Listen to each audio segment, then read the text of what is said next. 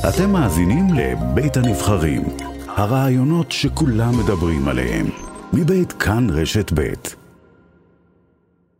הבוקר לפרשת הסוהרות, שלום ללירן לוי, כתב המשטרה של וואלה. בוקר טוב. ובוקר טוב ליעל. שלום, בוקר טוב. מה שלומך? בסדר, תודה. אנחנו דיברנו איתך כאן ביולי 2018, סוף יולי 2018, זמן קצר אחרי שהפרשה התפוצצה. מה שלומך עכשיו? מה שלומך בימים האלה? תראי, סך הכל בסדר. לא פשוט בסופו של דבר ששוב דברים עולים לתקשורת ועוד דברים חדשים נחשפים ככה. זה שוב מציף את הכל. זאת אומרת, כל הרגשות ועוד פעם הכעס וכל מה שקורה. וחיים עם זה. את חיה עם זה כבר הרבה זמן. נכון. היית מרוצה מזה שהנושא זכה לחשיפה מחודשת, שפתאום כולם נזכרו שהסיפור הזה קרה ושהוא הסתיים לא כמו שצריך? תראי, מצד אחד זה מכעיס, כי זה הכעיס אותי בפעם הראשונה שלא התייחסו לזה ברצינות, כמו שהיו צריכים להתייחס לזה. ומצד שני עכשיו אני שמחה, כי דברים, את יודעת, מתחילים לצוף, ודברים מתחילים להתגלות, ובסופו של דבר, הדבר היחידי שאני רוצה שיעשה צדק. מה זה אומר מבחינתך שיעשה צדק? מה את רוצה שיקרה? אני רוצה שיקחו אחריות על כל מה שקרה. אם זה מצד הפרקליטות, אם זה מצד שירות בתי הסוהר, אם זה מצד המשטרה. אני רוצה שיקחו אחריות על מה שקרה, שיודעו, שימצאו נכון לעשות, את יודעת, מה שצריך לעשות עם האשמים בפרשה הזאת. כי אם היה פה שיתוף פעולה מצד הסגל עם אסיר ביטחוני, מובן לכולם, כאילו לכל הציבור, שזה משהו שלא צריך לקרות, וזה בל יעבור. כאילו, זה משהו שהוא ברור. ואת אופטימית עכשיו יותר, שעכשיו אכן הפרשה הזאת תטופל כמו שצריך, בניגוד למה שהיה לפני 3 שנים? אני כן קצת יותר אופטימית. אני יכולה להגיד שאני די איבדתי אמון בכל המערכות. זאת אומרת, האופטימיות הזאת היא מלווה כאילו עם חוסר אמון מאוד גדול. במערכות, בפרקליטות, בכל המערכות פשוט. היחידים שעוזרים לפרשה כל הזמן לעלות על סדר היום זה אנשים כמו לירן. זה אנשים שעושים עבודה בלי סוף, וממש מחליפים את המשטרה מבחינתי. כאילו, כשהיו צריכים לחקור והיו צריכים באמת לעבוד ולעשות עבודה יסודית, לא עשו את זה. למה רק כשהדברים יוצאים לתקשורת אז פתאום נזכרים? אז פתאום עכשיו כאילו מחליטים לפתוח מחדש, למה לא התייחסתם לזה אז ברצינות? זה נראה לי מישהו נורמלי ששולחים סוהרות למחבל שיטריד אותם מינית, זה נראה לי מישהו כאילו נורמלי? כן, השאלה הזאת, אני בטוחה שהתשובה היא די ברורה. לירן, תן לנו תמונת מצב, איפה אנחנו עומדים עכשיו, שוחחנו כאן כמה וכמה פעמים בשבועות האחרונים, לכאורה, כן, נפתחה חקירה מחדש, הפרקליטות הורתה על פתיחת החקירה מחדש, החל הליך הדחה של קצין המודיעין רני בשע, שנזכיר הוא זה שעל פי החשד וגם על פי הודעתו, שלח את הסוהרות לבקשתו של מוחמד עטאללה לאגף של עטאללה, שבעקבות זאת הסוהרות הוטרדו. איפה זה עומד עכשיו? כן, אז כרגע החקירה פתוחה, וראינו ביום חמישי חיילת נוספת ששירתה כסוהרת בחיל הגלבוע.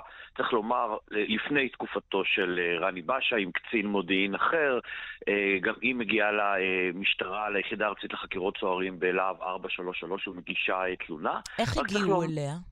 לא, זהו, הם לא הגיעו אליה.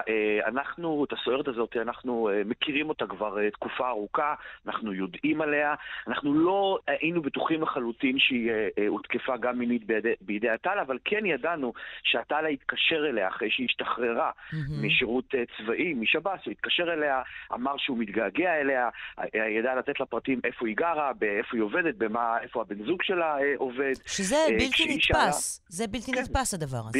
בלתי נתפס. טס, מתקשר מהכלא, כשנזכיר בכלל איך הוא בכלל מתקשר מהכלא, כן, כלא ביטחוני.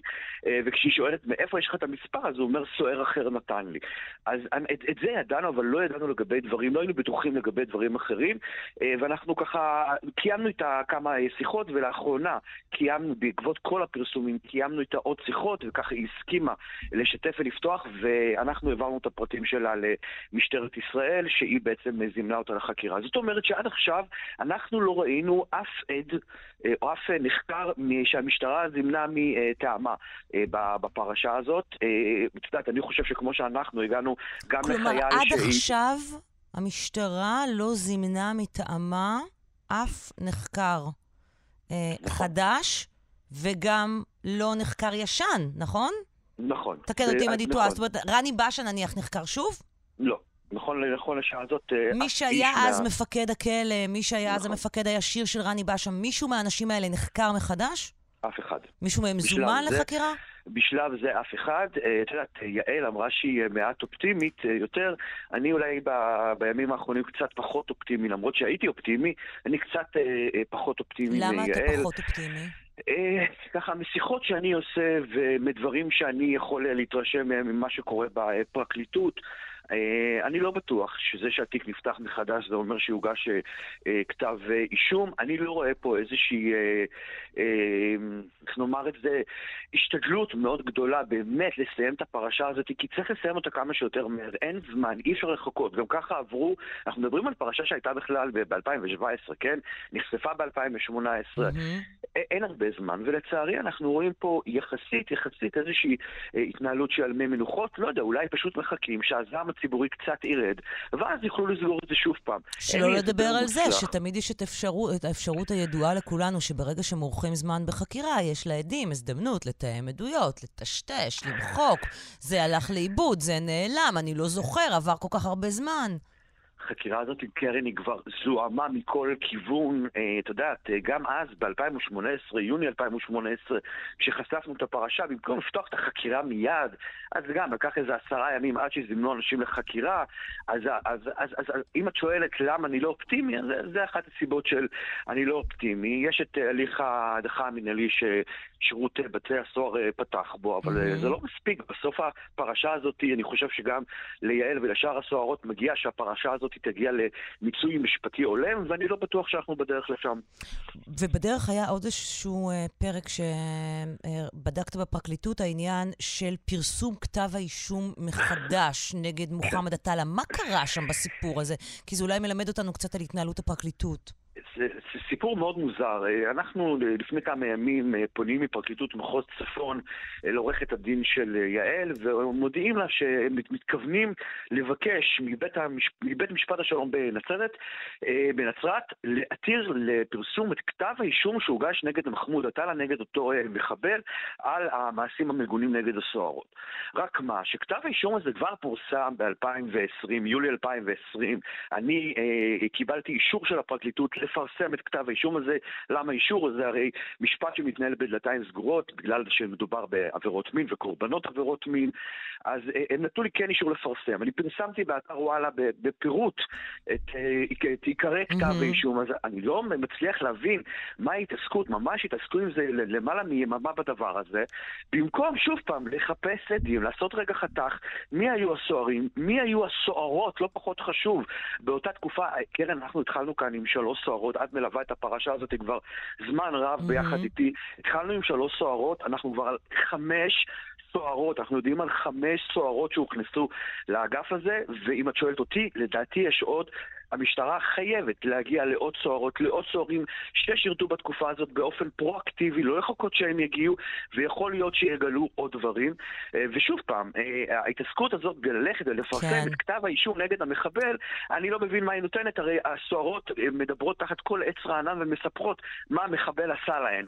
אז אני באמת לא מבין את ההתעסקות הבאמת מאוד מיותרת הזאת. אולי אגב, יכול להיות שזה בא להסיט את דעת הקהל מהנושא החמור של מה שאנחנו מדברים עליו, סרסור, שאנשים עדיין לא מבינים למה אנחנו אומרים סרסור, אבל כן, זה סרסור למרות שלא היו יחסי מין, אוקיי? כן. ולעשות את זה במעשים שמה רק ספציפית, נקודתית, מה האסיר ביטחוני עשה. יעל, כשאת שומעת את מה שלירן מתאר, ואני מתארת לעצמי שאת בקיאה בזה יותר מכולנו, כי את מכירה את זה. מה זה גורם לך לחשוב?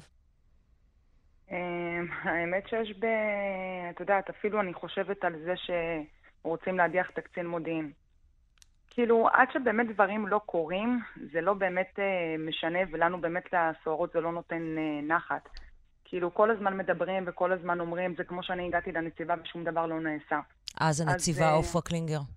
נכון, בדיוק. אז עד שדברים לא יעשו באמת, גם אם זה מצד שירות בתי הסוהר כלפי אותו קצין וכלפי עוד אנשים לדעתי שצריכים לשלם את המחיר, וגם מצד הפרקליטות באמת שאני לא יודעת מה קורה שם. כשדיברנו אז, סיפרת לנו שהיית בסך הכל 4 שנים במערכת, כולל הצבא, ותכננת לעשות שם קריירה בשב"ס. ראית נכון. במקום הזה, מקום מסלול לחיים. מה זה גרם לך כל הסיפור הזה? את מסתכלת אחורה, מה הנזק שהאירוע הזה גרם לך לחיים שלך? אם אני מסתכלת אחורה, אם הייתי יכולה, את יודעת, להחזיר את הגלגל לאחור, לא הייתי מתגייסת. זה אני יכולה להגיד בוודאות. לא היית מתגייסת בכלל, או שלא היית בוחרת ללכת לשב"ס? לא הייתי הולכת לשב"ס, זה בטוח. היום, עם כל מה שאני מרגישה בכלל, כלפי כל המערכות, וכלפי אנשים שהם לובשי מדים, אני יותר נרתעת. אני לא רוצה לעבוד בעבודות כאלה, לא רוצה ללבוש מדים עוד פעם. אני מבחינתי זה עשה לי טראומה, אין לי מה לחפש במקומות האלה, ואני חושבת שיש הרבה דברים מוסתרים דווקא בגופים הממשלתיים, ואנחנו רואים את זה פעם אחרי פעם בכל מיני סוגי של פרשות. זה אמור להראות לציבור כמה חוסר אמון יש בגופים האלה, וכמה אין לנו באמת על מי לסמוך.